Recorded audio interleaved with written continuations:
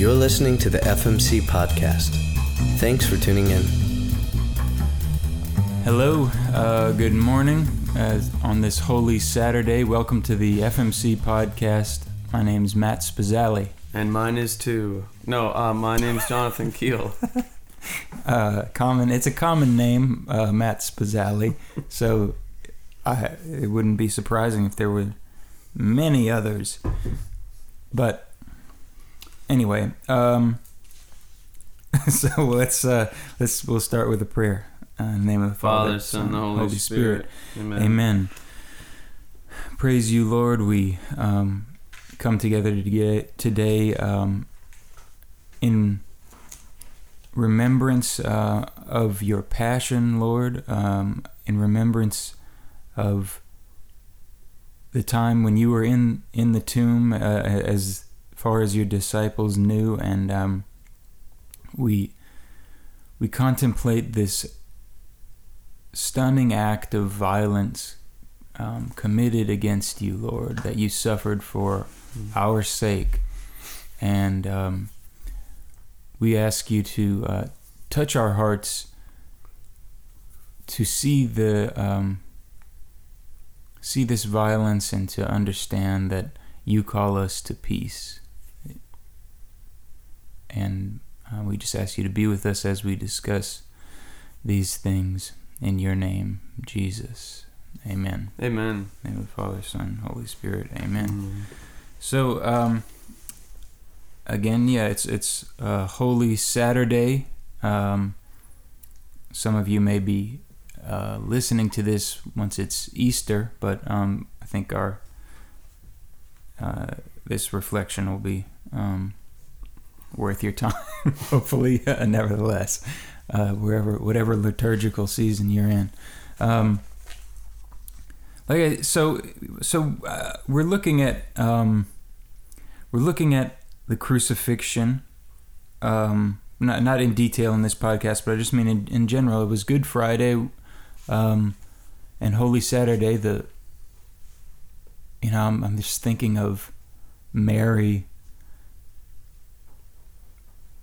being, some bewildered as she was when the angel appeared to her. She's like, how can this be? I imagine her saying something similar on Holy Saturday. Her son has just died this gruesome death, and she witnessed it. And I was reading a reflection this morning about it, and they were like, what were the apostles doing during Holy Saturday? And it said, well, because Saturday was the Sabbath, the Jews would have been resting. And I don't know. I think the reflection went on, but I remember I was like, man, I don't know. I don't really like that idea. I think more the apostles were shocked and in grief. I mean, some of them may have had inklings of what was to come because Jesus had said it, but I don't think that they really got it, because even after the resurrection they were still like, so are you gonna overthrow the government or whatever? And it's like, oh man, you guys just don't get it. So anyway, I think they were pondering this violence that they had seen. That would be one of the things. Their good friend had just been murdered, and didn't defend himself. What is that about? And that's kind of the reflection that we are going to try to have here is, what does Jesus call us to do in response to violence? There's in the news lately, and really the news almost all the time, we see so much violence in the world. I'm thinking particularly of Syria. The Palm Sunday bombings in Egypt have really made things going on there hit home for a lot of us Christians. But it must be said, these things are going on all the time, all over the world. And I was telling Jonathan, I get this briefing in my inbox every day, and of different headlines from around the world, and they go through each continent, and in Africa and in Asia and in the Middle East, every single day there's something going off. And I look at it and I'm just like, man, it's we can't grasp the gravity of all of this violence. But anyway, Jesus, I guess I'll just look at the so he calls us to something in response to this, something that's really, I think, unnatural for most of us. So in Matthew chapter 5 verse 21, he says, "You have heard that it was said to your ancestors, 'You shall not kill, and whoever kills will be liable to judgment.' But I say to you, whoever is angry with his brother will be liable to judgment." And then, as we've discussed before, he says later in verse 43 of chapter 5, "You've heard it was said that you shall love your neighbor and hate your enemy, but I say to you, love your enemies and pray for those who persecute you." And skipping down a little bit, "For if you love those who love you, what recompense will you have? Do not the tax collectors do the same? If you greet your brothers only, what is unusual about that? Do not the pagans do the same? So be perfect, just as your heavenly Father is perfect." So Jesus is calling us, he's setting the bar as high as you could possibly set it. Perfection. And he's saying it doesn't say, he's saying you heard it, you shall not kill. He's saying don't even be angry. He says love your enemies, an idea that we have talked about previously in this podcast. But I think Jonathan and I both agree that it's important for us as Christians not to water down the teachings of Jesus to suit our own lives and make us feel more comfortable with where we are. Even if we're very, very, very far from, even if we're very far from Jesus and from his teachings, it doesn't help us to try to say, well, what Jesus really meant was don't murder anyone in cold blood or something, which would be ridiculous because he specifically says, yeah, you've already heard that, but I'm calling you to something more. So it's that that kind of general idea. What is Jesus teaching us about our reaction to violence perpetrated against ourselves, or get perpetrated against anyone, and as we're prone to do, I think rightly, as Catholics, we want to see what our Holy Father is saying about these things. So, Jonathan, I don't know would you want to take it from there, or you've got another thing you wanted to... Well, I wanted to say I really like this quote in 271 of Joy of the Gospel, kind of thinking about what you're just saying. Pope Francis says, let us live... he's talking here about, basically the teachings of the church and the teachings of the Gospels, the Beatitudes, and just the things that Jesus calls us to in the gospel and the word of God. And he says, let us live them sine glossa, without commentaries. By doing so, we will know the missionary joy of sharing life with God's faithful people. And I think I just love that line because I think it's so important to us.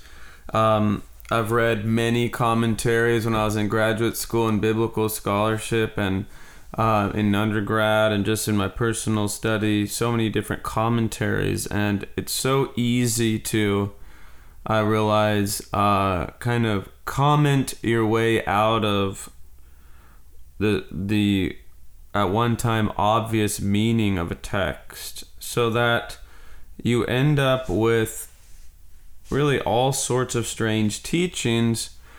And it's a strange thing to me that many times the commentaries that we have over something like the Sermon on the Mount, which is certainly the Sermon on the Mount and the Sermon on the Plain, are, if not his ultimate, at least one of his ultimate, as in most important, highest teachings, Jesus gets commentated on so much that in many of the commentaries you end up with a very bland message that seems pretty commonsensical. It lacks all of its power that it must have had when he proclaimed it. And so instead of loving your enemies, you end up with,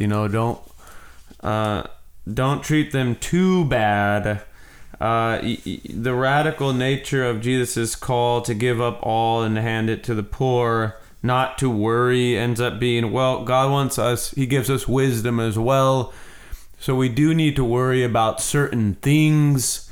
He just doesn't want us to over worry. Whatever those type of qualifiers end up with allowing loopholes for anything. I mean, can you ever over worry? There's always, certainly you could say, I'm not worrying that much. I'm not that wealthy. I'm not that attached to money. I'm not that attached to my things. I don't hate my neighbor that much. I didn't lust over that many women. I don't know. Lust is one of the ones that, at least in the circles I've been in, you don't really get to fudge much on. On gluttony, you can say, well, I didn't eat so bad that I couldn't get up off the table. Or, I didn't eat so bad that I threw up. But you don't get to say, well, I didn't lust to this point. It's just a black and white no. But it's interesting, the things that we allow a lot of, play on.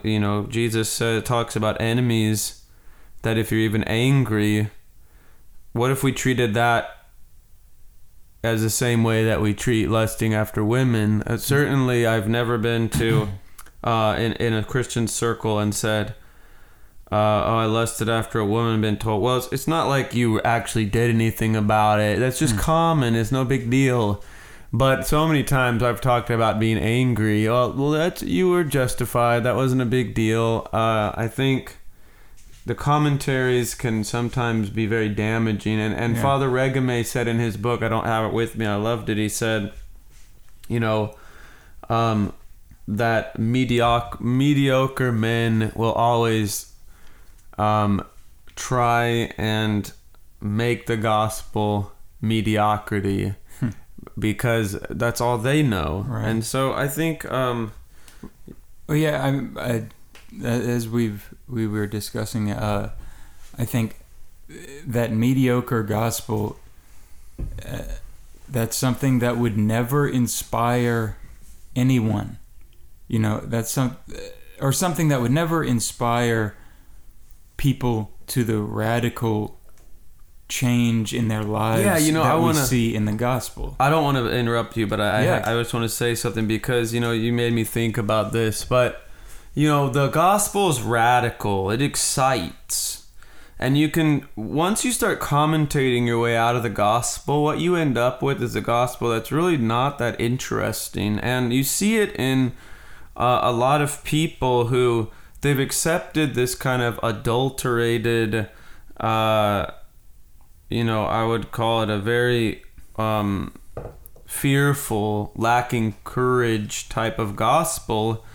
And so what you end up with is, in place of the gospel, their lives tend to be ruled more by media, which is much more interesting and engaging than the kind of bland, insipid gospel that oftentimes is preached from the pulpit, or especially pronounced from the commentaries.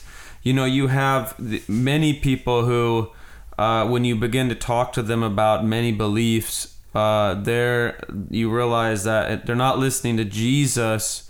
What they're doing is listening to, Bill O'Reilly or NBC News or Rush Limbaugh or, Bill Maher or any number of these talk show hosts from all different perspectives and spectrums of political backgrounds.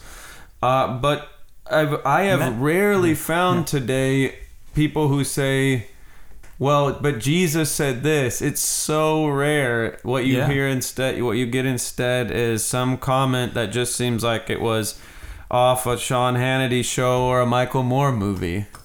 Yeah, well, and I think, that makes it all the more easy for us to be relativistic about religions and say, well, don't they all just teach the same thing? Because if you water down the gospel into sensible morals, sensible moralizing, then you could you can see undercurrents of that in all the different religions and philosophies. Maybe we should be nice to people, or something, and maybe we should do that. And then I think, and I really do know that was something that happened to me in my own life. I think the gospel was glossed, like Pope Francis talks about, glossed to the point where I didn't see it as something very important. If I'm not called, if Jesus didn't mean what he said, when he said you cannot serve both God and mammon, if he didn't mean what he said about turn the other cheek, then there's nothing essential about his teachings. And it also it reduces, I think, when you have a perception of the gospel as a system of morals only, that's not the point. The point is Jesus. Jesus is the point, and if we are in relation, it's about having a relationship with an actual person who actually existed, and that I think certainly that's the separating point from all the other religions of the world, is that they are not about Jesus. This one is. Christianity is about Jesus Christ. Yeah. When you mentioned the idea of relativism, which was certainly a topic that was mentioned often by Pope Benedict in 2007 for his World Day of Peace message. He talked about this the idea, the relativistic conception of the human person. And I think this is really interesting as we've been talking throughout this Lent. So often we as human beings, as Catholics even, as Christians, we relativize the worth of human beings. And you could see that in things such as, oftentimes in war, our soldiers may be seen by some as worth more than foreign civilians. And so if it means losing 100 foreign civilians to save however many of our troops, the relative value of our troops, it's more. And we oftentimes, one of the things Pope Francis in this year's World Day of Peace message, one of the things that he says is one of the things that actually work against peace are ambitious nationalisms.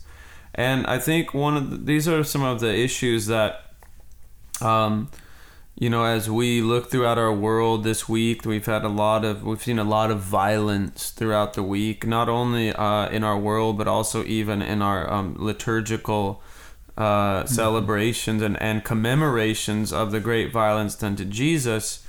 And Pope Francis certainly, but following in the footsteps of certainly the last number of popes, at least back to Paul XII, Pius XII, is calling us to live a more non-violent way of life, which is interesting. The idea, his title for the 50th World Day of Peace, which we celebrated the 50th World Day of Peace January 1st of this year, the topic was non-violence for politics as well as personal life. And it's really an interesting topic for me personally, because I read the first Catholic author I'd ever read was Thomas Merton, as I was preparing for a paper I was writing on nonviolent conflict resolution when I was early in college. And I happened to pick up a book he wrote on nonviolence called Nonviolent Conflict Resolution, I believe. I think it was posthumously published. But that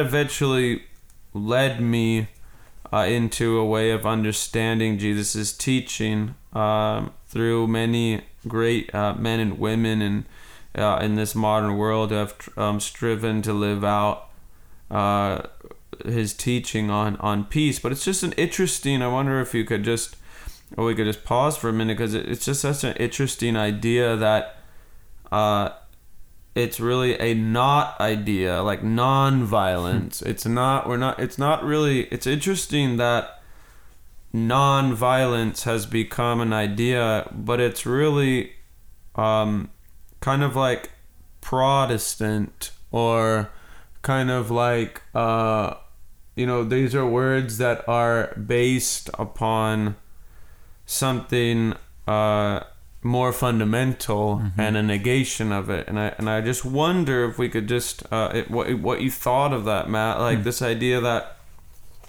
we're not saying peace is nonviolence, but they certainly are related. But this idea of saying non-violence, and even Pope Francis goes as far as to say an active non-violence, which almost seems like an oxymoron. Yeah, well, that I hadn't thought of that. I think I do like that, but I like the sort of the posture that puts me in, because it is sort of a questioning, like if non-violence is nothing, in a sense, like there's no, all it is a negation, so it's not doing something, and then we naturally want to say, okay, well, but what do I do? And I think this might be a helpful way of looking at the teaching of Jesus, because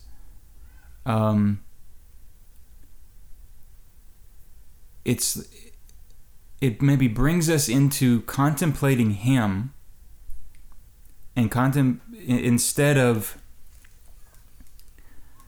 jumping to the next step. And so instead of saying, well, all right, but so nonviolence, what do I do if someone breaks into my house and is going to kill my family?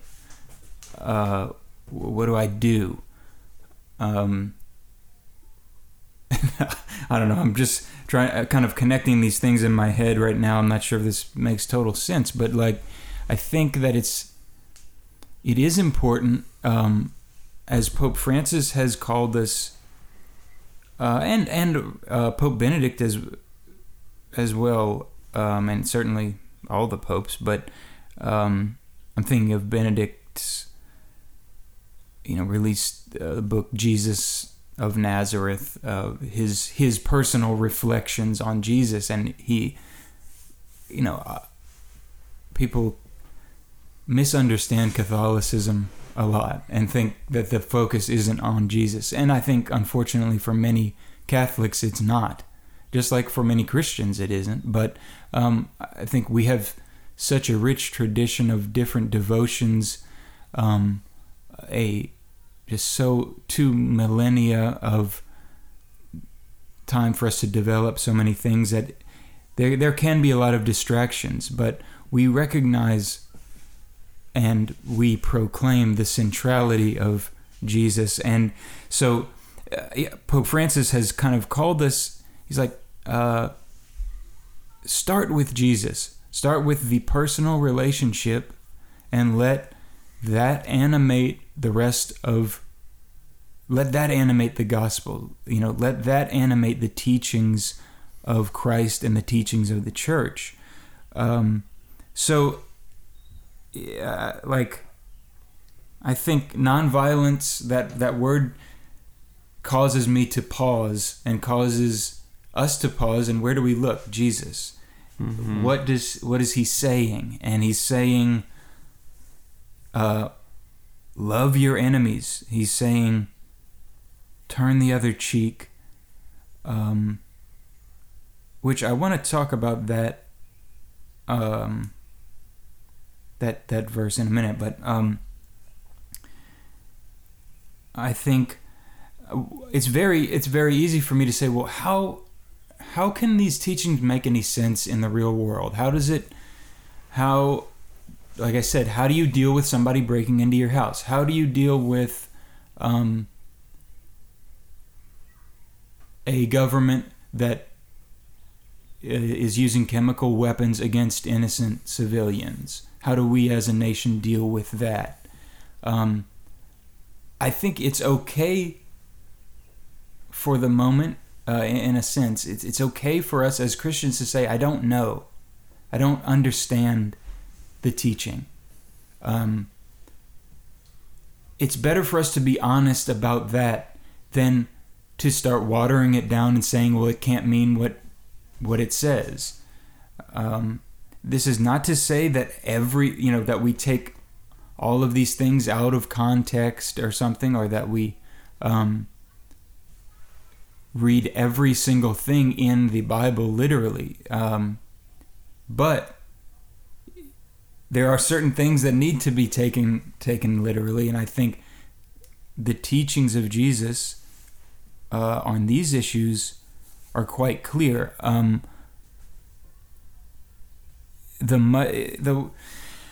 So I heard a reflection on turn the other cheek. So Jesus, I skipped over this earlier, and I meant to read it, but so also in Matthew and the other synoptic gospels, I'm sure. When someone strikes you on your right cheek, turn the other one to him as well. And it goes on, if anyone wants to go to law with you over your tunic, hand him your cloak as well. Should anyone press you into service for 1 mile, go with him for 2 miles. Now, I heard a reflection by Bishop Robert Barron in his series on Catholicism, in the second episode of it, where he is briefly going over the teachings of Jesus. And he does a great job and he presents them, I think, very accurately and more or less in their revolutionary and radical sense. But he talks about so he's got this a discussion, and I looked it up on the internet, and I found other people saying similar things, that in the culture of that time, you would strike someone with the back of your hand. So you would strike them with the back of your hand, and that would, I don't know, hit them on one cheek. Then if you turn your cheek after that strike, they would have to either hit you with their open hand or use their left hand, which the left hand was seen as unclean, and you shouldn't do that. And I don't know. I don't know what the point of all of that is. I guess, and actually, now that I'm thinking about it, maybe I agree. So one of the things that I'm sorry, this is all over the place. One of the things that, and if that doesn't, that back and forth doesn't make any sense, it's kind of complicated for me to understand. But one of the, I guess the idea that he was saying was that this is actually maybe a form of active nonviolence, is that it's not complete surrender. It's sort of putting your enemy in a difficult position to cause further violence. And I don't know, I'm not sure. I think that can help us moving forward from, okay, what do we do after we are not violent? What do we do next? Or how does that, how are we supposed to respond? And I think we should act positively, but it's not clearly in violence. Maybe some other way of disarming the person, and that's fine.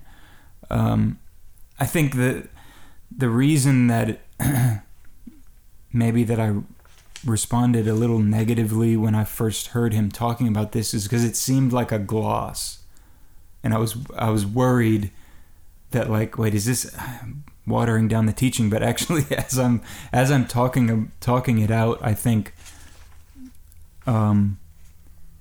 it's actually a good way of seeing what Jesus is calling us to. Certainly nonviolence. Turn the other cheek. You're not raising your hand to the other person in any way. But maybe the people at the time would have understood this as a way of diffusing the conflict, in an active way. You're doing an action by turning your cheek.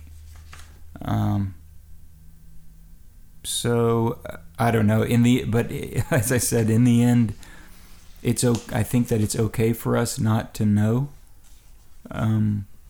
not to be completely understand the teachings of Jesus, and not to completely know how to live them out. But we need to sit in that struggle, and we need to think about it and ask God to show us. Be in relationship with Jesus, be praying and saying, God, I don't understand it. I don't understand how this works. I don't know what you're talking about. Help me. One thing I think with many of the circles I grew up in, peace was certainly not something very much discussed in the churches where I had been. That wasn't something. I remember our first year of missions being so surprised, because the things that I found myself praying for the most were peace, joy, gratitude, and hospitality. The things that I appreciated the most and felt I lacked the most in my life at that moment. And all four of those things were very rarely ever mentioned in many of the circles, even Catholic, that I was raised in, or that I started off earlier in my Catholic life.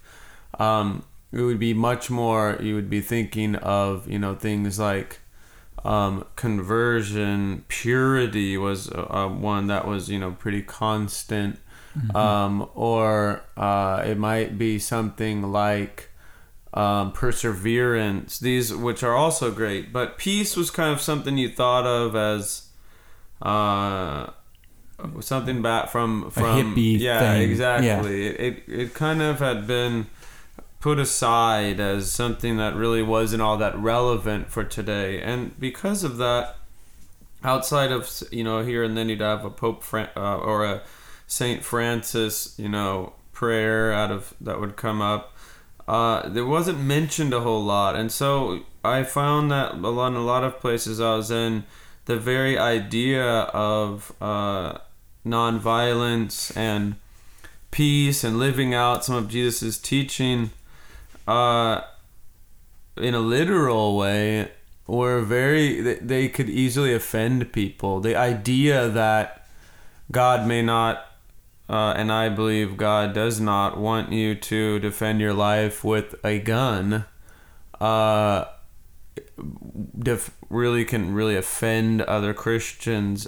Even talking about the idea of making guns more difficult to get a hold of, people will be much more upset at that discussion in many Christian circles than on whether or not Jesus is truly God, which seems so much more fundamental. But for many people, their lives, they live as Pope Paul VI says.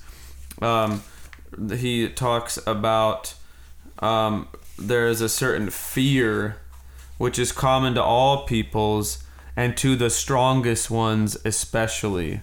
And I think many people that I've met, even our country, I think there are not many places that are more afraid of people getting nuclear weapons and using them than in the United States, especially in her history. And yet we are the only ones who have used, and multiple times, these weapons. Just this week we dropped this Moab, which wasn't a nuclear weapon, but it certainly gave off the cloud and a certain impression that is very similar to an atomic bomb from World War II.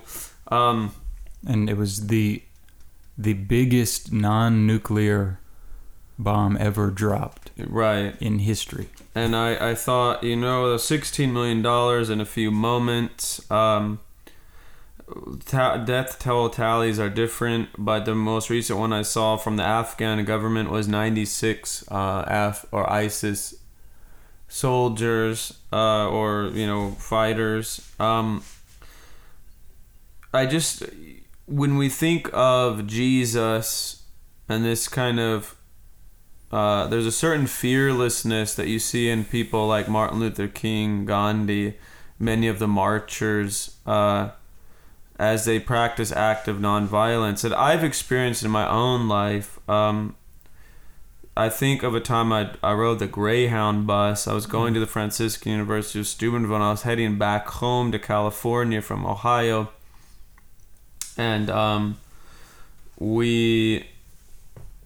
remember getting on the bus, and we stopped in Chicago, downtown.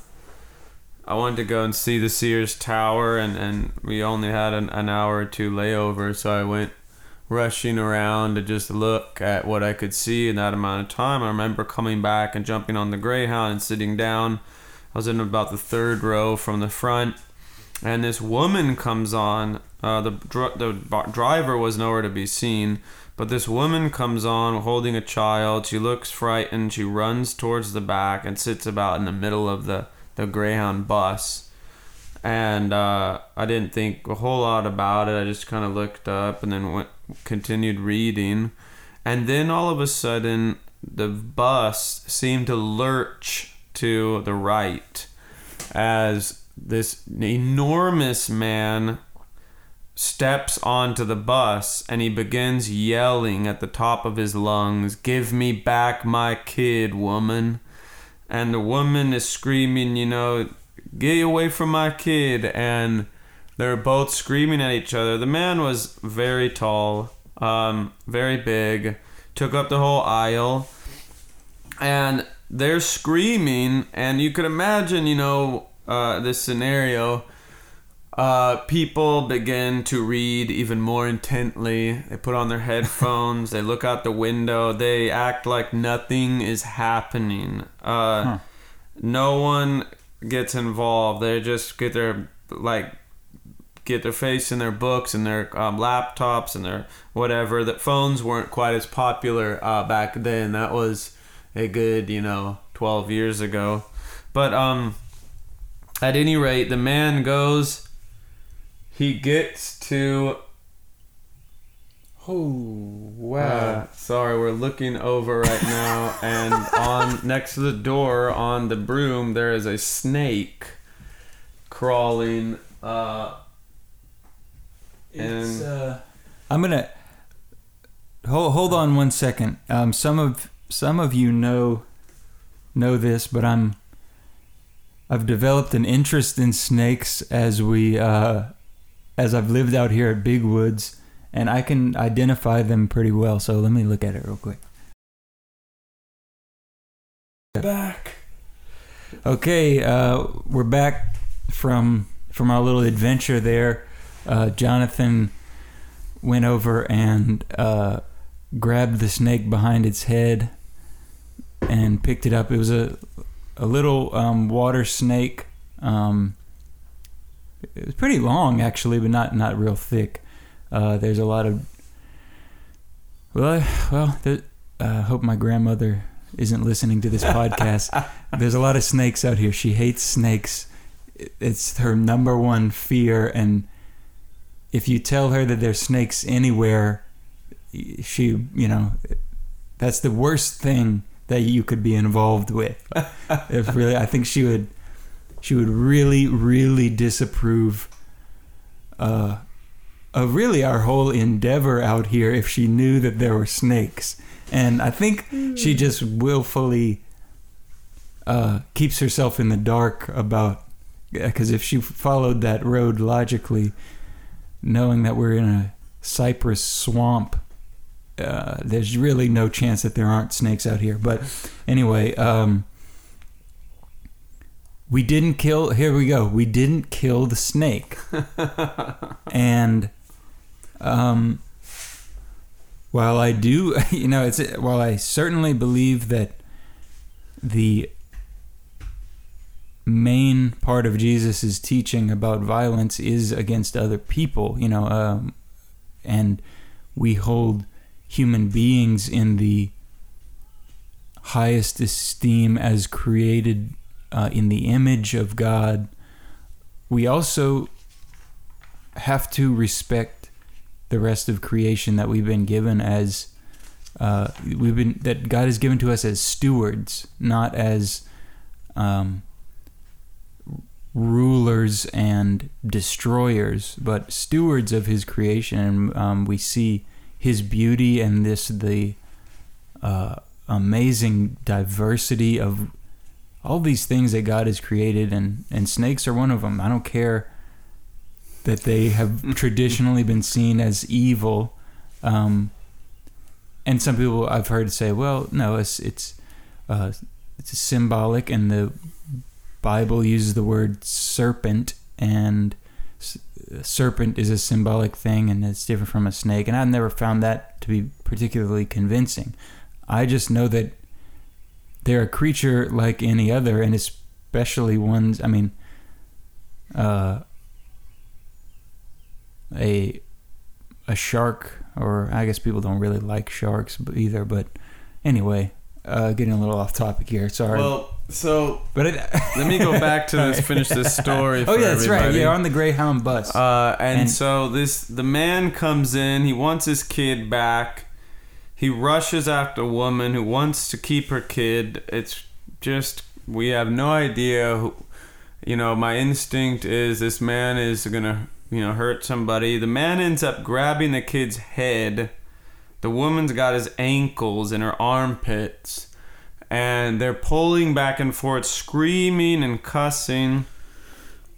And again, everyone is just in their own business. So I actually stood up.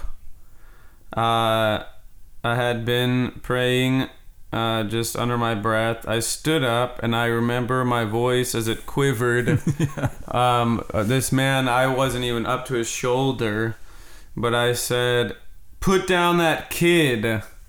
That's not right." And he looked at me, and he shook his fist, which it felt like was bigger than my head, and told me to stay out of this and mind my own business. And I told him I wouldn't. And I remember turning around. It was nothing, it wouldn't make for a good movie. But I remember turning around and just wedging myself in the aisle. I didn't even want to look towards him because I would rather have just gotten punched in the back of my head.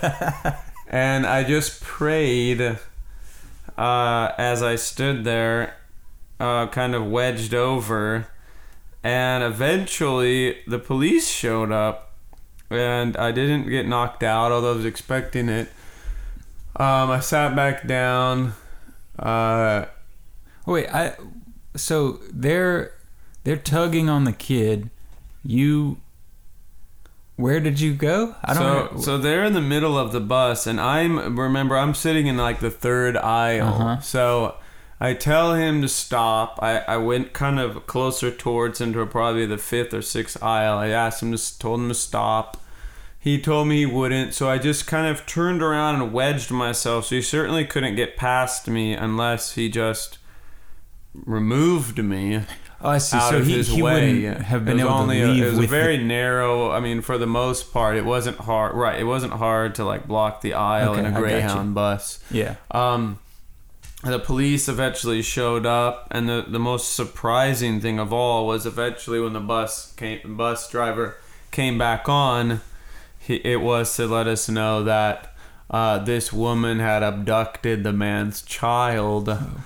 And she was kind of a little bit crazy, and they both seemed crazy to me, but I wasn't expecting that. I was expecting the whole time that this man was in the wrong, and so the police ended up taking the woman away, and the man just went and got on his own bus. None of them actually were on our bus. They just had ran on, like, I don't even understand it all. The point is I've discovered many times in my life, if I was making up that story and saying before it happened what I would have done, it would have been a very different. I also remember when I lost my son, I remember thinking many times throughout my life what it would be like, what I would do, how I would react in a situation like that. And I found it was nothing like what I imagined. And what I've realized in my life since then is that so often when we plan out for the future or for the hypothetical, which really is, like the future, both of which may never happen, we always have the lack of God's grace and God's action in any type of action. On the way God responds, we can't possibly know. And so what we do oftentimes, and I feel that it is it's wrong to do this, and I think we should avoid it. But when we say things like, well, if someone stole my car, this is how I would respond, we tend to forget that. We tend to make it as though God isn't involved in that situation. And so my discovery has been throughout my life that when these situations actually happen, I'm surprised at how different I respond to the way I maybe thought I would respond. I'm much more courageous than I gave myself credit for, or I'm much more cowardly than I imagined I ever could be. And I think a lot of that, again, is where I would say God allows for us to fail or gives us great victories in His grace and in His mercy. So I have discovered, and I believe this, one of my favorite philosophers, Seneca, the younger, often talks about avoiding the future. Fear, like the future, is something that never comes. It's always in the future. It's always something that is different from the present. And I think I've noticed many spiritual authors that, including, The Imitation of Christ, that talk about a similar thing. We need to live in the present. We need to accept life as it comes to us. And I think part of our way of living, nonviolence, it certainly starts within. And, one of the things Pope Francis talks about in embracing nonviolence is, of course, some of the things we talked about with our enemies. But one of the things he says is, I'm sorry, I'm looking for it here.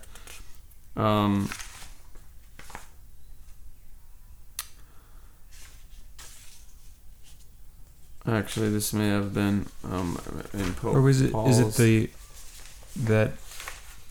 Let's see.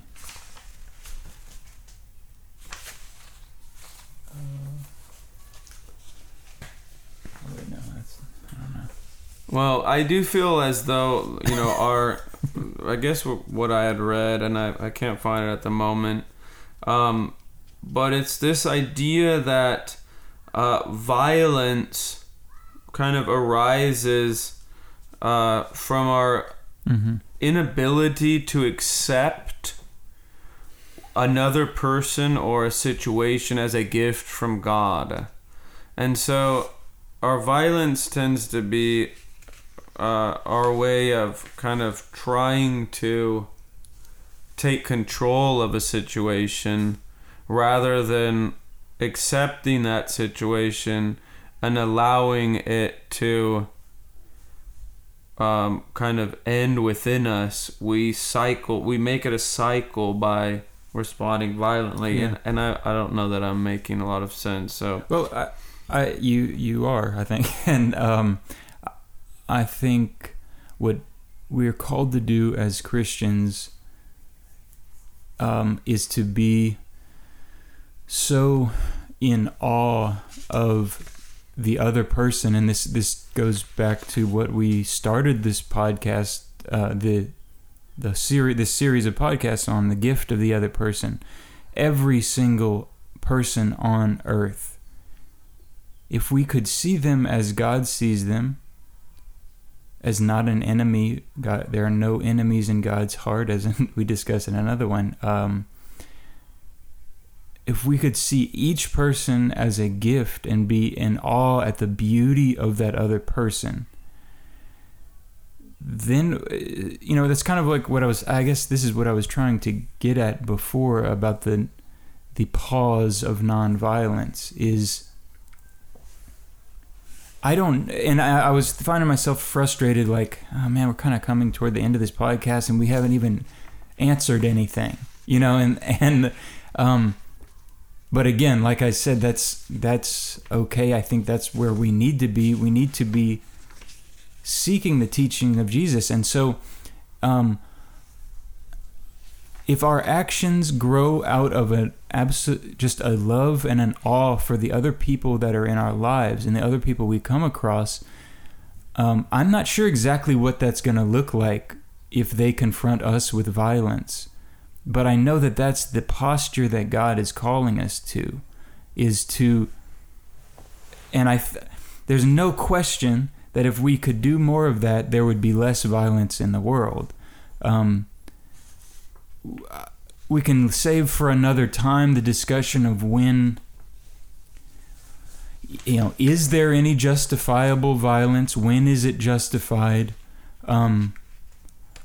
But there's no question that it must be the last resort by a far, far distance.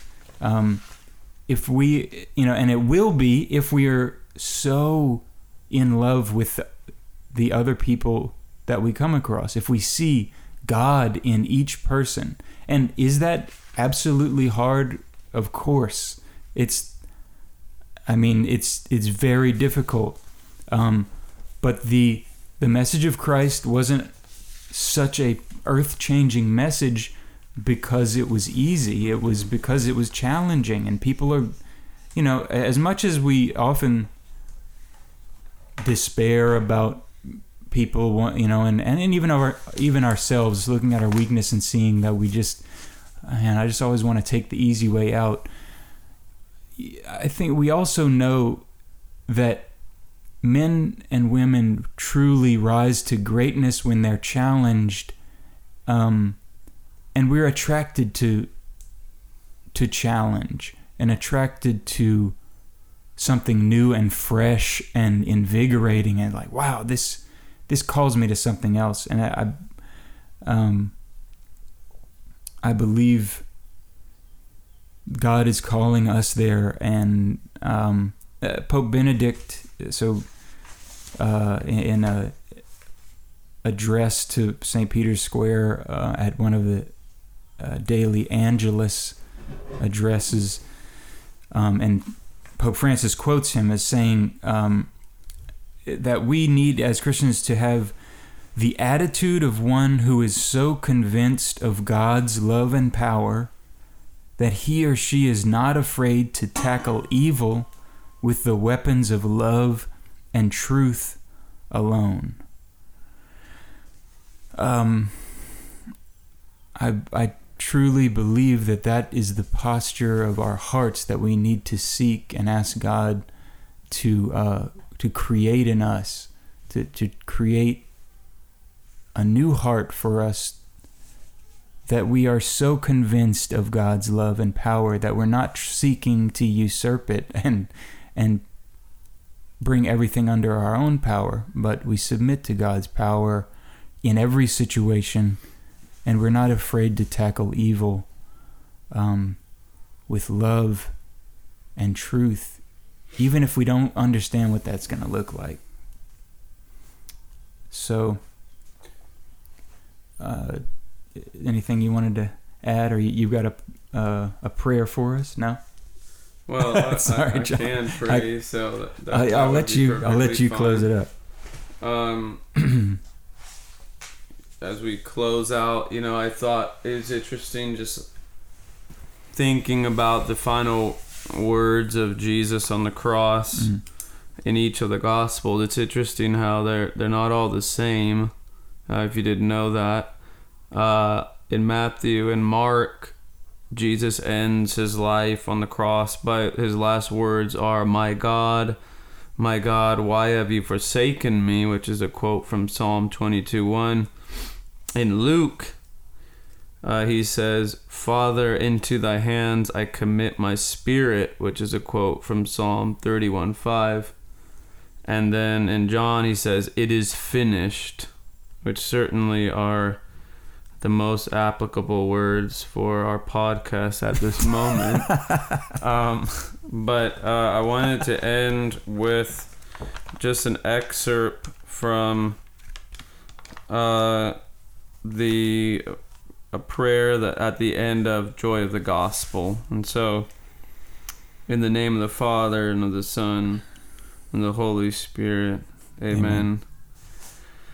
Mary, Virgin and Mother, star of the new evangelization, help us to bear radiant witness to communion, service, ardent and generous faith, justice and love of the poor, that the joy of the gospel may reach to the ends of the earth, illuminating even the fringes of our world. Mother of the living gospel, wellspring of happiness for God's little ones, pray for us. Amen. Amen. In the name of the Father, Son, and the Holy Spirit. Amen. Well, thank you for joining us. We'll see you soon, metaphorically, through podcast, internet viewing. We're not literally watching you. Don't worry. That's some.